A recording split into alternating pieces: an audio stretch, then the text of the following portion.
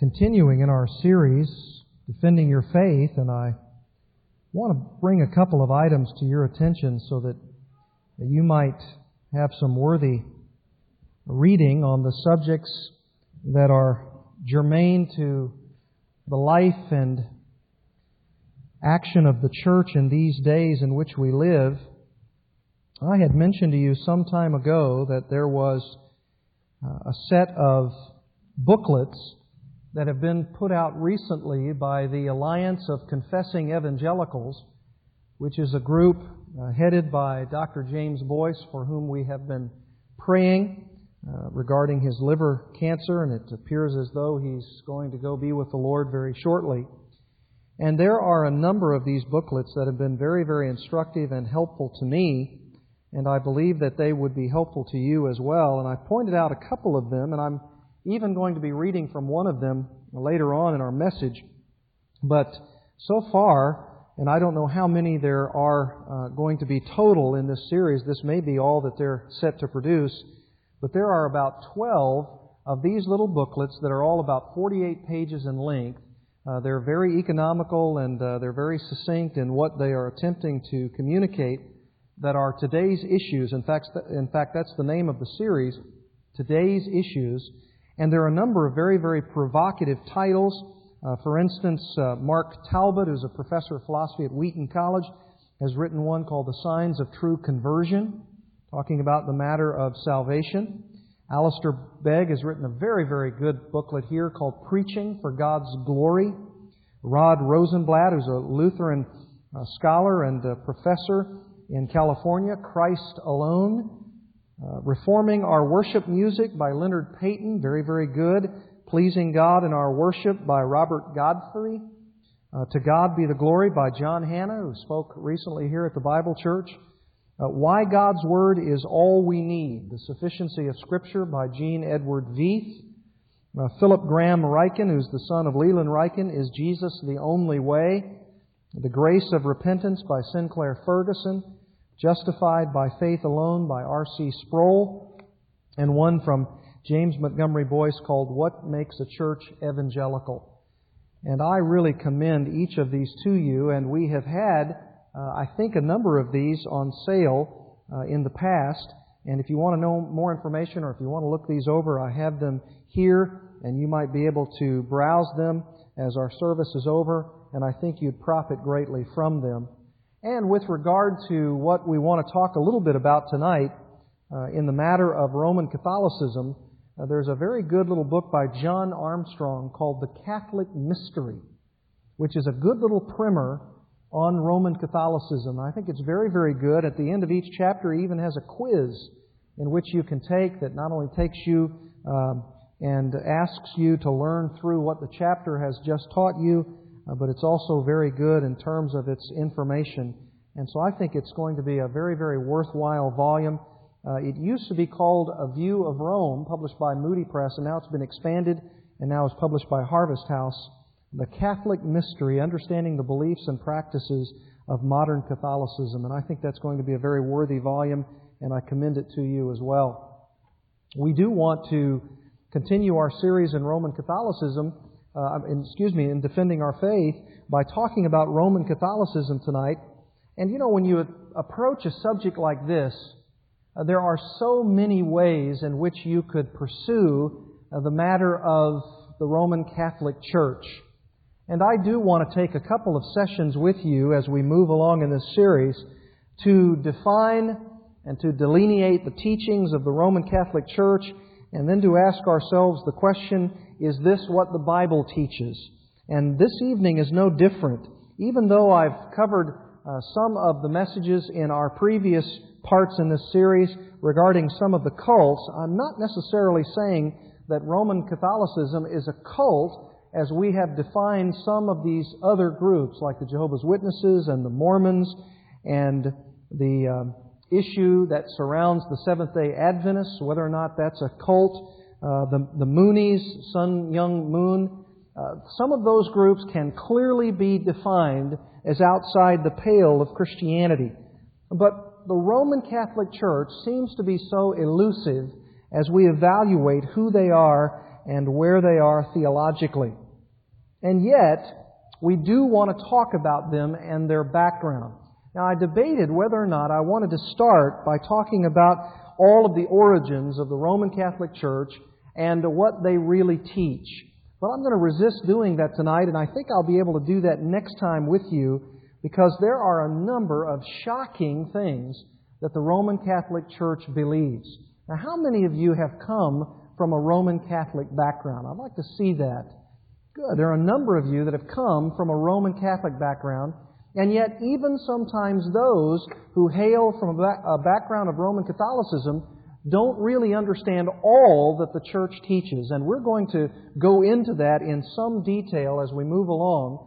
For instance, what the Church teaches about the Virgin Mary, what the Church teaches about penance, about purgatory, about works, about all of the things that are involved in the 7 sacraments of the Church, including baptism and its issue with justification. There are a number of things that I think will shock you as we move along as defined by the Roman Catholic Church. But tonight, I want to take the one issue that we have addressed in some detail and that you've probably heard some about, but I want to introduce it because this is the fountainhead doctrine from which all other theology flows out from the Roman Catholic Church, and that is the issue of salvation. The issue of salvation. The Roman Catholic Church teaches a salvation that is unquestionably the kind of gospel that the Apostle Paul says is another gospel in Galatians chapter 1. It is another gospel.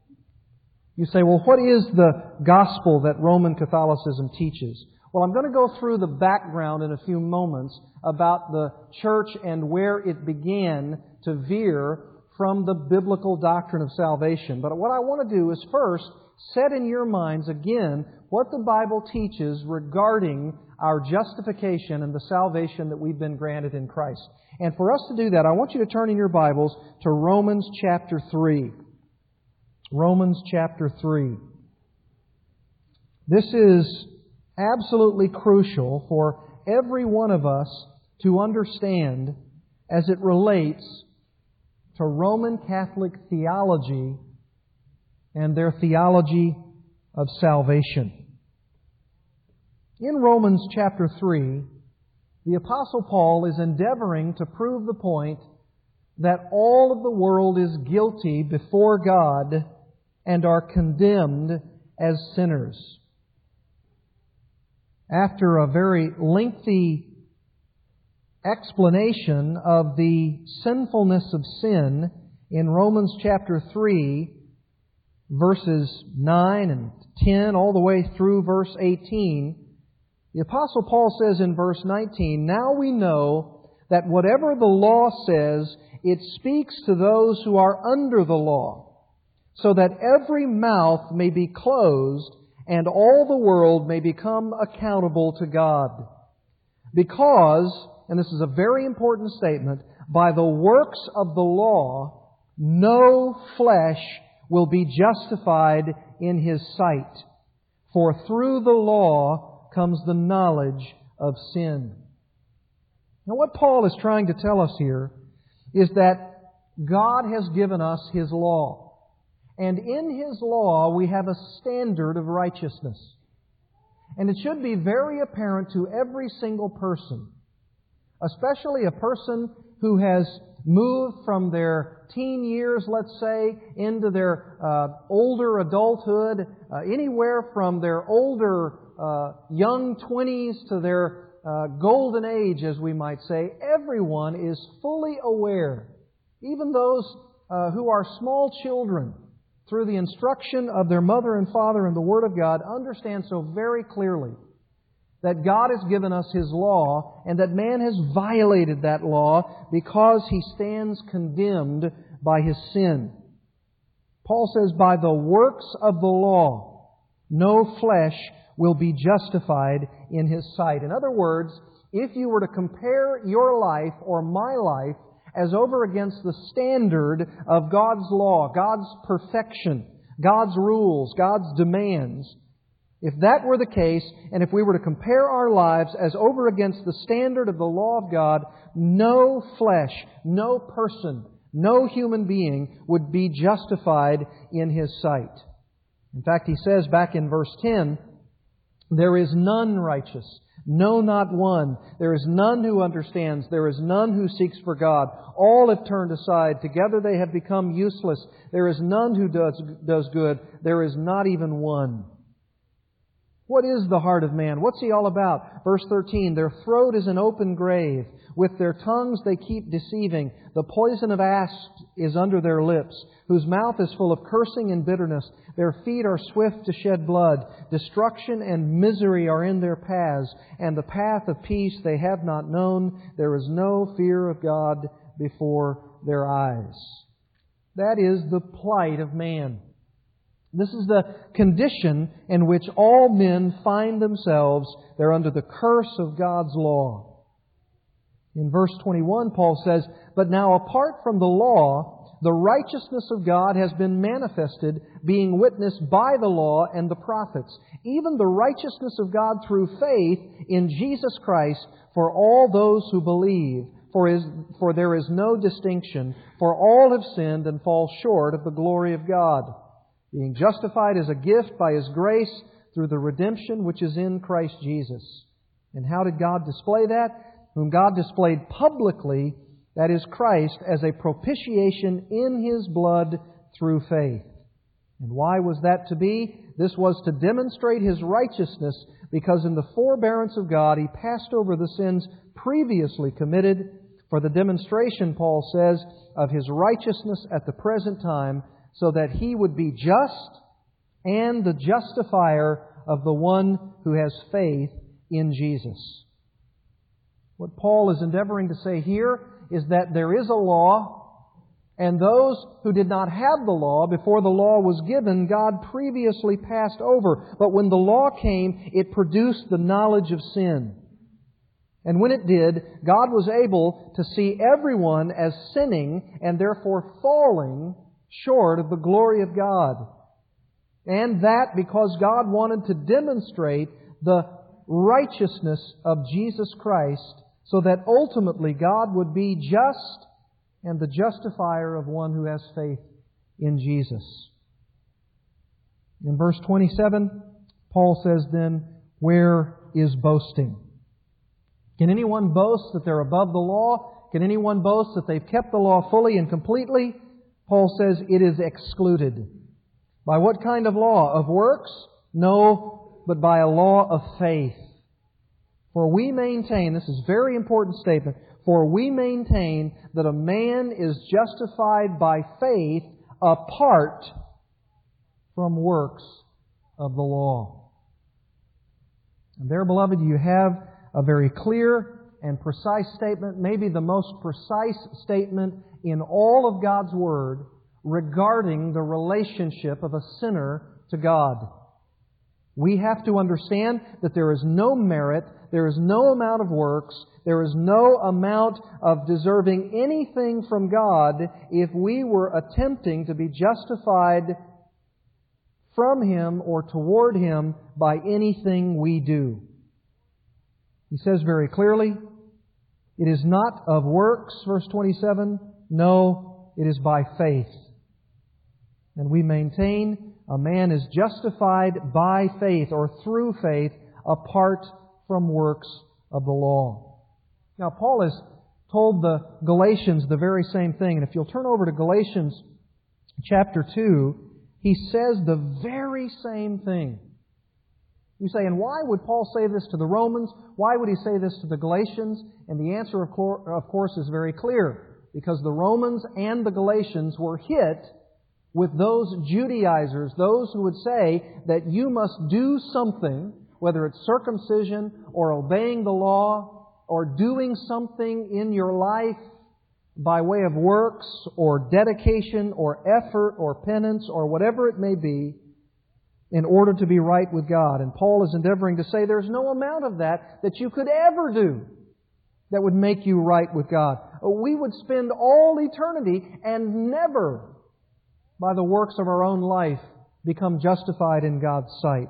Because the law is producing what we know by experience and by the revelation of the Word of God about ourselves, and that is that we are sinners. We could never hope to be justified in God's sight by keeping the law. We can't do it. In verse 16 of Galatians 2, Paul says, knowing that a man is not justified by the works of the law, but through faith in Christ Jesus. You see again, he says it's not by law, it's not by merit, it's not by effort, it's not by anything that we could do. We could never deserve being justified by God on the basis of anything that's inherent within us. It is through faith and faith in Christ. It's not even faith in our faith. It's faith in an object, and the object is Christ, and it's what Christ did on that cross. He says, even we have believed in Christ Jesus, so that we may be justified by faith in Christ and not by the works of the law, since by the works of the law no flesh will be justified. He says the same thing in Galatians chapter 3, verse 10. For as many as are of the works of the law are under a curse. You see, all of us are condemned. All of us are under a curse. Why? Because we've violated the law of God. The standard is so high that we could never attain it. And therefore we're under a curse. And therefore we're fulfilling the very prophecy, the very statement that says, cursed is everyone who does not abide by all things written in the book of the law to perform them. Paul says, now that no one is justified by the law before God is evident. It's so manifestly evident. It's so obvious. For the righteous man shall live by faith. However, the law is not of faith. On the contrary, he who practices them shall live by them. Christ redeemed us from the curse of the law, having become a curse for us. You see the transfer there? The only way that we could ever be right before God is to have our life replaced, transferred, given a new addition by someone else. And that someone else is the perfect Christ who died on the cross as a transferal. His righteousness for my sin. His holiness for my unholiness. His justice for my non-justice. He says in verse 14, in order that in Christ Jesus the blessing of Abraham might come to the Gentiles, that is, Abraham's faith, and he is the father of our faith, and what God did in covenantal blessing of Abraham, it might come to us. The promise that God made that He would create a nation of faithful people so that we would receive the promise of the Spirit through faith.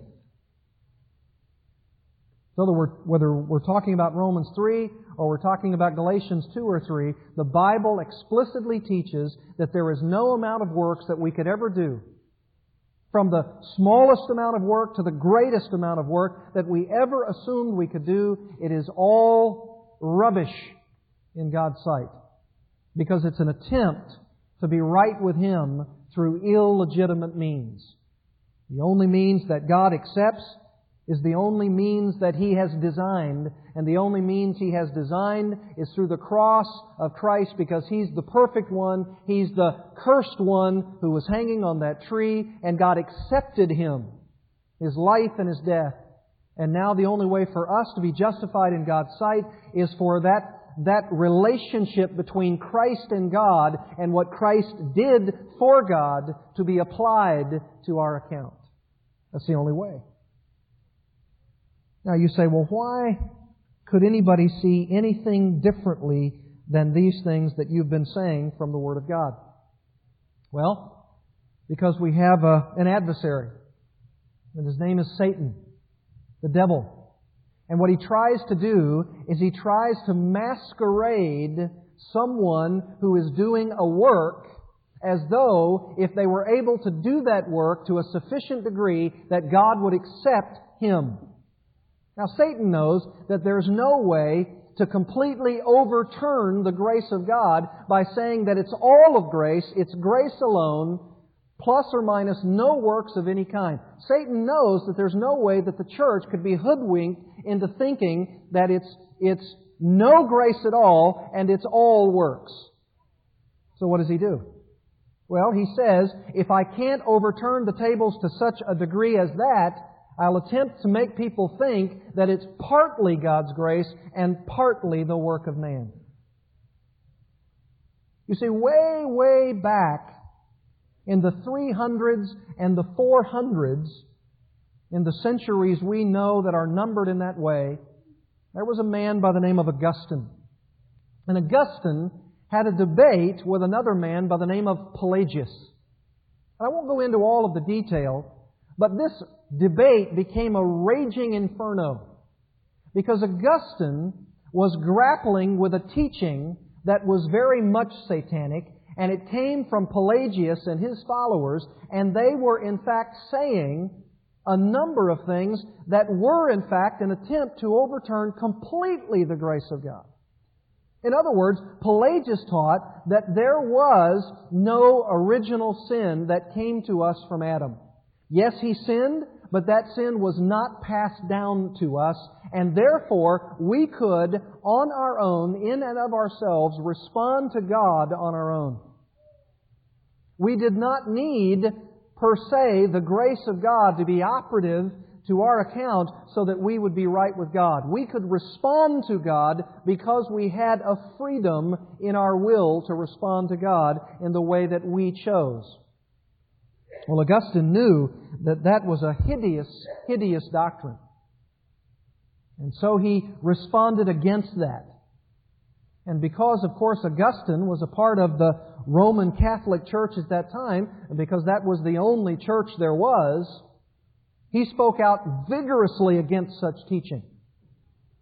And the Roman Catholic Church had a problem. The problem that they had was that they agreed more with Augustine than they did Pelagius, and Pelagius was branded a heretic, but they didn't fully agree with what Augustine was saying. They thought that he had over-responded to Pelagius. And so what the Roman Catholic Church did was they tried to hit a middle ground between Augustine and Pelagius. And so even up to our own day, from that time to this, the Roman Catholic Church teaches that in order for a person to be justified by God, to be declared righteous in God's sight, there must be an admixture of grace and works. And it goes back to exactly what I said a moment ago. It's a satanic lie that says if I can't have grace completely overturned, as over against someone having nothing but works in their attempt to be right with God, I'll try to see if we can add a little bit of works to grace so that people can assume that it's some part of what they do and it's some part of what God does so that a man could be justified in God's sight. And from that day till now, that is what the Roman Catholic Church teaches. It is not fair to them to say that they are a Pelagian in their theology. It's not fair. They do not believe that in order to be justified by God, it is by yourself and your works alone that you are saved. But it is most fair to say that the Roman Catholic Church believes in an admixture of grace and works. And therefore, what Paul says in Romans 3 and in Galatians 2 and 3, in effect, has been overturned by the Roman Church. Now, we know, of course, that what happened was in the 1500s, well removed from the time of Augustine, came a man named Martin Luther. And then after him, a man named John Calvin. And they had their debaters as well. The man who debated Martin Luther was Desiderius Erasmus. And the man who debated John Calvin, among others, was Jacopo Sadoleto. And they were Roman Catholics. And they reacted again violently, like Pelagius did to Augustine, against the teaching that it is by faith alone. And sometimes they reacted because they assumed that if you said that it is by grace alone that a person is saved, justified in God's sight, then what people would do is they would bank on that doctrine, and then they would go out and live unholy lives. They were very concerned about the moral laxity of the day. I mean, these theologians, these ministers, as it were, in the church, were very concerned about righteous living. And what they wanted people to do was live to the glory of God. And so they reacted against what appeared to them to be a group of so-called reformers who wanted to change the church from within in a way that they believed ultimately would produce loose living, unholy living. For they thought that if you were able to somehow take the grace of God and move it to a level that had no connection with works of any kind, you were ultimately going to produce a group of carnal people who were not going to live to the glory of God. And so they were against it. Now, it's a little bit more complicated than that, but ultimately, that was one of the reasons why they rejected the Reformers' doctrine. As you know, the Reformation came up with a series of teachings in which we sang about tonight. Sola fide, by faith alone, or through faith alone. The instrument of being right with God is our faith in Christ alone, through no works of any kind. It is sola gratia. It is through the grace of God alone. Only God can give us His grace. It is totally apart from our own merit. It is totally apart from our own initiative. We must have the grace of God in our lives. Solo Christo. It is by Christ alone. It is not by anything else. It is Christ and His work on the cross.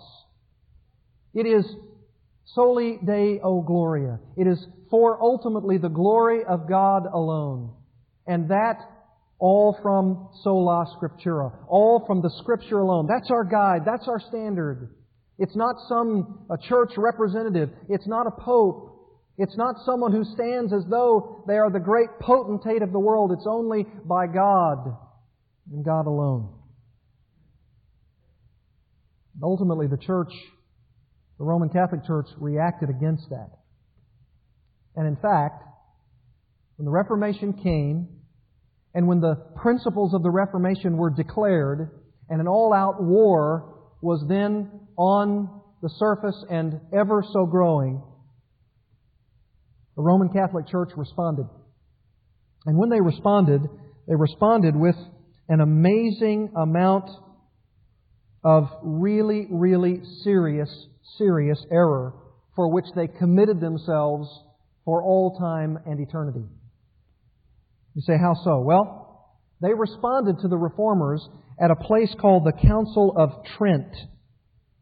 It was sort of a doctrinal enclave of a number of Roman Catholic teachers and officials, and they responded to these Reformers in an official capacity on behalf of the Church itself, with the Pope's full blessing. You want to know what they said? Here were a couple of canons or rules or principles that they used to respond to these Reformers. And I want you to listen very, very carefully. This is the Council of Trent. This is the official response of the Church. Here's what they said. Canon 9. If anyone says that the sinner is justified by faith alone, meaning that nothing else is required to cooperate in order to obtain the grace of justification, let him be anathema. Let him be damned.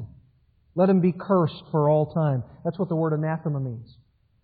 You remember in 1 Corinthians 16, when the Apostle Paul said the same thing, he said, if anyone does not love the Lord, let him be what? Anathema. Let him be cursed. Let him be damned. Here's the Roman Church saying, if anyone says that the sinner is justified by faith alone, let him be anathema. Canon 11. If anyone says that men are justified either by the sole imputation of the righteousness of Christ or by the sole remission of sins, to the exclusion of the grace and charity which is poured forth in their hearts. You see where they're going with this? If anybody says that our justification is by imputation, something outside of me that's not infused into me but declared about me, as over against what God does in me by His grace, let him be anathema. And there became the classic debate that happens even now in our churches and in the Roman Church. It is the classic difference between imputation and infusion. I know that those are big words, and for some of you who are not familiar with that, it is actually, even though they are big words with a very definite definition to them, it is actually a matter of life and death spiritually. In fact, Martin Luther himself said that on this doctrine stands or falls the entire church. You say, what is imputation? That is God taking what Christ did on the cross, the righteous for the unrighteous, His sinlessness for my sinfulness, and He, on the basis of Christ completely fulfilling the works of the law, and by His death on the cross as an atonement for sin, took Christ and His atonement and put it toward my account with what theologians call, Reformation theologians call, an imputed righteousness. In other words, God took something outside of me, something that I could never conjure up on my own, something that Christ did completely apart from any works that I could ever do in order to be right with God. It had to be outside of me. In fact, they called it an alien righteousness. It had to be something that was alien to me, foreign to me. And it had to be imputed to my account. And Rome rejects this in Canon 11. They say, if anyone says that, imputation, even using that very word, instead of infusion, that is God giving me grace and putting it into my heart so that ultimately I can, with that grace, and it must be with that grace, but my own works as well. And if that is the way I'm justified by God, then so be it. If anyone says anything differently than that, let him be cursed. Let him be damned. Canon 12. If anyone says that justifying grace is nothing else than confidence in divine mercy, which remits sins for Christ's sake, or that it is this confidence alone, in other words, confidence alone in the mercy of Christ and the mercy of God through Christ, if someone says that that's all it is that justifies us, let him be anathema. And they just, point by point, went through these Reformation doctrines again and again and again and said the official response of the church in this Council of Trent took several years to convene. They studied these things and they came to the conclusion that the Reformers were dead wrong, that they had departed from the faith, and they declared them heretics. And to this day, beloved, to this very day, the Roman Catholic Church continues to call us separated brethren, those who have departed from the Holy Catholic Church, those who are still under the curse of God, those who are still under the very curse that is spoken of in the Council of Trent. Now you say, but wait a minute. There have been new discussions. What about the ECT document, which stands for Evangelicals and Catholics Together, released in 1994, where several representatives on both sides, Roman Catholic and Evangelicals, have come together. And also the Gift of Salvation, a further clarifying document that came out in 1997. Surely those things now have brought us up to speed with what not only the debate has been all about, but also some level of coming together, some convergence of ideas for which maybe the Reformation is now passé. Don't believe it. Don't believe it for one moment. You say, yes, but doesn't the document, the Gift of Salvation, say that we the signers of this document, now affirm sola fide? Yes, it says that. But just because a document says that there is now an affirmation of sola fide doesn't mean that that in fact is the case. Because if you read the document very, very carefully, what you find is that the Roman Catholic signatories on that particular document have a very, very different view of what sola fide actually means. It is not, I repeat, it is not the sola fide of the reformational truth that the Church has lived by, the Protestant Church, for all of these years. It does not mean the same thing. In fact, you can find contradictions in the gift of salvation itself with those who would say, as Roman Catholics, we affirm sola fide, but there are other statements which clearly mitigate against imputation and still talk about infusion. I remember a couple of years ago now, I believe it was 1997, just after the gift of salvation came out, I went to an annual meeting of a couple of thousand theologians in the Protestant camp called the Evangelical Theological Society, and it happened to be in Orlando, Florida. Dr. Zimick and I were there together, as well as a number of other people. And there was, for the first time that I ever heard of, a panel in which a number of Protestants were going to be talking with a Roman Catholic scholar. Remember that, Dr. Z?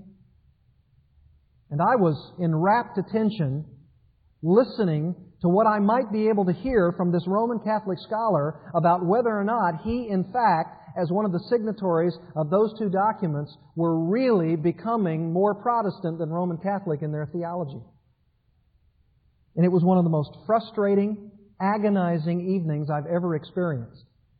Because in vain, not only were the men on the panel, which included venerable men like Robert Godfrey, who's the president of Westminster Theological Seminary, and some others who were so very, very keen on these ideas, for which I thank God, continued to ask this question: but do you believe in the imputation of Christ's righteousness as alone the justification of sinners? And he kept saying, I believe in sola gratia. And that's not the answer to that question. All Roman Catholics believe that you must have the grace of God as operative in your life in order for you to respond to God Himself. Every Roman Catholic believes that. That's nothing new. They've said that for all their life long. The question is, do you say along with sola gratia and along with sola fide, not just the Latin phrase, but do you believe that Christ's righteousness alone is imputed to the sinner's account so that apart from Him, in an alien righteousness way, he is declared right or just before God? Do you believe that? And you know as well as I do that Roman Catholic scholars know exactly what that means. They have their seminaries just like we do. They go through these debates just like we do. They're tested on these things just like we are. And the answer to that question every single time was, I believe that a man cannot respond to God unless God gives him His grace. Wrong answer. Do you believe in infusion or imputation? And all the night long, no answer was forthcoming. And in my judgment, the answer to the question is that Rome has not changed, and I would even go farther, Rome will never change. You say, how can you be so bold as to say that? Because Rome has another doctrine, and it is this, that the Church will never, that is the Roman Catholic Church, never reform itself. It is always and forever a teaching of the Council of Trent, going all the way back from that and all the way from that to our own present day. The Church will never be reformed. That's why in the early times of the Reformation, they had a slogan that said this: the Church is reformed and always reforming. What do you mean by that? That means that the Church is always discovering, always finding, always studying, always proclaiming. And if it means at some point that there's a greater level of understanding and teaching and articulation of the truth, then the Church bows to the Word of God. Rome says no. In fact, the Roman Catholic Church puts itself up above Scripture as the sole interpreter of Scripture. And the Pope, of course, being the vicar of Christ, the one who ultimately is even the interpreter of Christ's rule and reign in the Church. That's what Roman Catholics believe. Now you say, how do you respond to Rome? Well, now there are some approaches and some methods for which some people do attempt to speak to and with Rome and to work with Rome. For instance, J.I. Packer is one of those. And J.I. Packer, who's been a lifelong Protestant and a solid one at that, has said, it is my method that because of the evil in our world and because of our need to speak against those evils as a unified church, wherever I can, I will band together with anyone, including Rome, as co-belligerents against the evils of our day. And those evils could be anything from secularism, secular humanism, paganism, idolatry, abortion, euthanasia, physicians-assisted suicide, whatever that may be. And so as a method, I band together with Rome and others who are proclaiming Christ so that we can be co-belligerents with them against all others who stand against Christ. But he hastens to add, I will at the same time continue to lobby Rome to change its theology about how a man is right with God. Well, I'm no leader over Jim Packer, and I certainly am his junior in most ways, but I think that's a failed system. Because how can you, in the methodology of being a co-belligerent with a group of people who says that salvation is one way and you say salvation is totally opposite of that? You say, well, how does that work out in practicality? Well, I could not work with a group of Roman Catholics because you have to understand, even in a co-belligerent sense, a co-belligerence against something like abortion or euthanasia, I am working alongside a Roman Catholic who is working for the very thing that I'm working for, but he's working toward his salvation and I've already gained it. He is actually working in that belligerence against the world's evils so that ultimately in that work, God will say to him, because of that work, you are justified in my sight because of this and my grace. See, we have to understand what Rome is doing. Rome is all around the world saying that if you will work for the church, if you will do good works, that will play a part in your ultimate justification before God. And so everything that Rome does is for that very purpose. How can I work with someone like that when the Apostle Paul says in Galatians 1, very, very frightening words, I am amazed, verse 6, that you are so quickly deserting Him who called you by the grace of Christ for a different gospel, which is really not another, only there are some who are disturbing you and want to distort the gospel of Christ. That's what Rome is doing. They're distorting the gospel of Christ. He says, but even if we or an angel from heaven should preach to you a gospel contrary to what we have preached to you, and here's the very language that Rome borrows, he is to be accursed. Let him be anathema. Let him be damned. And as though Paul himself is incredulous as to what the Galatians have done in slipping into this, he says, as we have said before, so I say again now, if any man is preaching to you a gospel contrary to what you received, he is to be damned.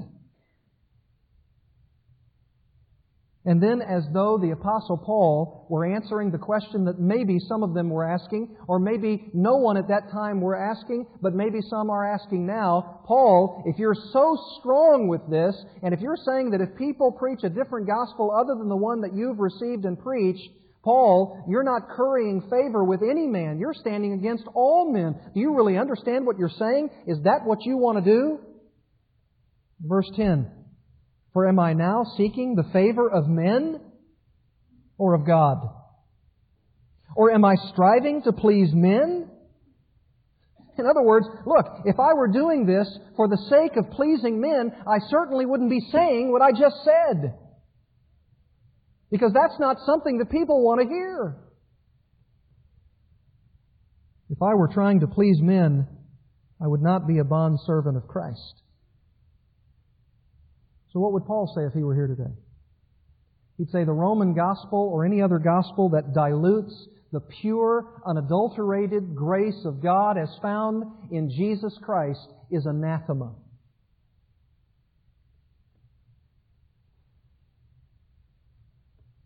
and practically speaking, what we must do to every Roman Catholic, is to continue to challenge them to affirm that it is grace alone, through faith alone, by Christ alone, to the glory of God alone. And that's why those alones are so very important. So very important. You say, well, are there some who are in the Roman Church who are true Christians? Yes, undoubtedly. But if they are still in the Roman Church, they are bad Christians. Because if they are true Christians, they ought to leave Rome. You ought to encourage each and every one of them that you might know who is there. Look, if you say that you believe in the grace of God alone, you're standing now against your church. How can you in good conscience do that? If you're a good Christian, then you better be a bad Catholic. In fact, you ought to be no Catholic at all, at least in terms of the Roman Catholic sense of being Catholic. You ought to be what everyone else has been for over 500 years, a Protestant. A Protestant, one who is protesting that the gospel is diluted if it is taken away from the pure, unadulterated grace of God. And that is where we find ourselves. There's no difference. There's no change. There is absolutely no visible change or real change that I know of. And I've studied these documents in very, very critical detail. And I keep waiting, not for the separated brethren ourselves to come back into the fold of the Roman Church, which is the only thing that they will see as ultimately acceptable. I keep waiting for the Roman Church to acknowledge their error, and not with regard to some issues of whether or not they were involved in sins of the past, sins of the Holocaust in the past. They are saying some of those things now, and so many people are lauding such things. And I say, those things might be good to speak of sins of the past, but how about sins of the past and present, especially as it relates to the gospel of Jesus Christ? That's the only thing that I will ever see that's good in the Roman Catholic Church. And what we ought to do is we ought to pray for them, but we ought to see them as just like anyone else who's proclaiming a Christ, and it may be the actual Christ of the Word of God, but it's not the Christ who worked the work of God that satisfied in His atonement the satisfaction of God that only Christ could do. They might say, we believe in the deity of Christ. They might say, we believe in the Trinity. They might say, we are doing all of those things as other Orthodox Christians are doing, and that's what they say. And for the most part, they are correct in those things. But when it comes to the gospel of the grace of God and the salvation that's provided for us in Christ, they have another gospel. We ought to reach out to them. We ought to continue to pray for them. You may have friends and relatives who are Roman Catholics. And there is a way to pray for them, and there is a way to talk to them. And it may not be in the preaching style that I've used tonight, and it may not be in the way that I've described tonight in such bold terms, but all of us must understand that when we come to them in love, we cannot compromise as to what the Bible teaches, that no one is justified by the works of the law. And when we come to them in that way, there's one thing we can pray for, and that is that God will use the message of His Word to convict the human heart and see hundreds, if not thousands, if not millions of Roman Catholics come out of that damnable system into the grace of God. That's the only way it can happen. I have people who I've known from the Roman Catholic Church. You have those. They may be your mother and father. They may be your sister or brother. They may be intimate friends with you. You may work with them. There are millions of Roman Catholics. The Roman Catholic Church is the largest landowner and the largest number of owned buildings in the entire world. They're very powerful, very strong. And it almost seems sometimes when we preach the gospel to them or we're praying for them to come out of the Roman Church like a little boy who has his finger in the dike. But God is greater than that. And I praise God that some of you even those of you who raised your hand, have come out of Roman Catholicism and have embraced the true grace of the gospel of Christ. Why don't we pray for these others and then witness to them and speak to them? Read these booklets that I've outlined. Read and study these things. Understand where they're coming from. Meet them at that level in terms of what they may or may not understand. Teach them, if they don't already know, what their own church teaches. Sometimes people are Roman Catholics not because of choice, but because of family and tradition. Most of them probably don't understand even what their own church teaches. If you were to teach them what Rome teaches, they'd say, we don't believe that. We don't teach that. Just show them their own Catholic catechism. Show them in their own statements where that gospel has been diluted. And then pray. And pray fervently for them. Pray for us as a local congregation that we would have opportunity, not only as individuals, but collectively as well, to reach out to those in the Romish condition, so that we can preach the unadulterated grace of God. That's what they so desperately need. That's what everybody needs. The grace of the Lord. Let's pray together.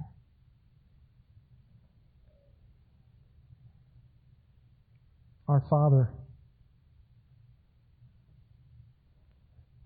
it is at times seemingly a great tidal wave of power and influence, this Roman Church. It seems so often that we are challenged because of the great weight of responsibility.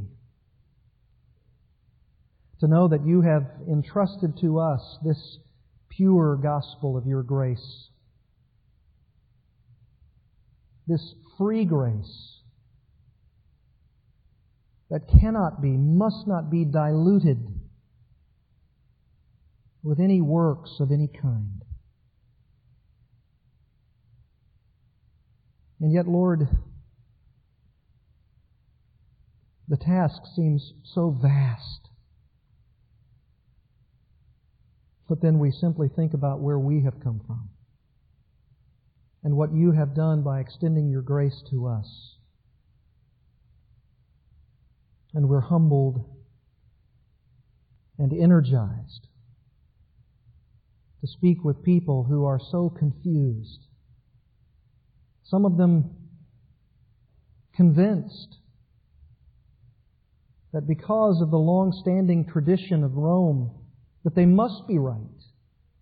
That it's been around for so long. How can it be wrong if it's been around for so long? Well, Satan's been around a long time too. And he continues to promote error. Sure, he's in the world promoting loose living and idolatry and debauchery, but he's far more active within Christendom, attempting to dilute the gospel, attempting to show someone like he did Eve of old, that all you have to do is this. Is God really telling you the truth? Has God said, you surely shall not die? And he's a deceiver. And he's deceived so many. Disguising himself as an angel of light, he masquerades as someone who's promoting your grace, but he has diluted it. He's emasculated your grace. He's cut it away from its pure efficacy. And there are so many in his clutches.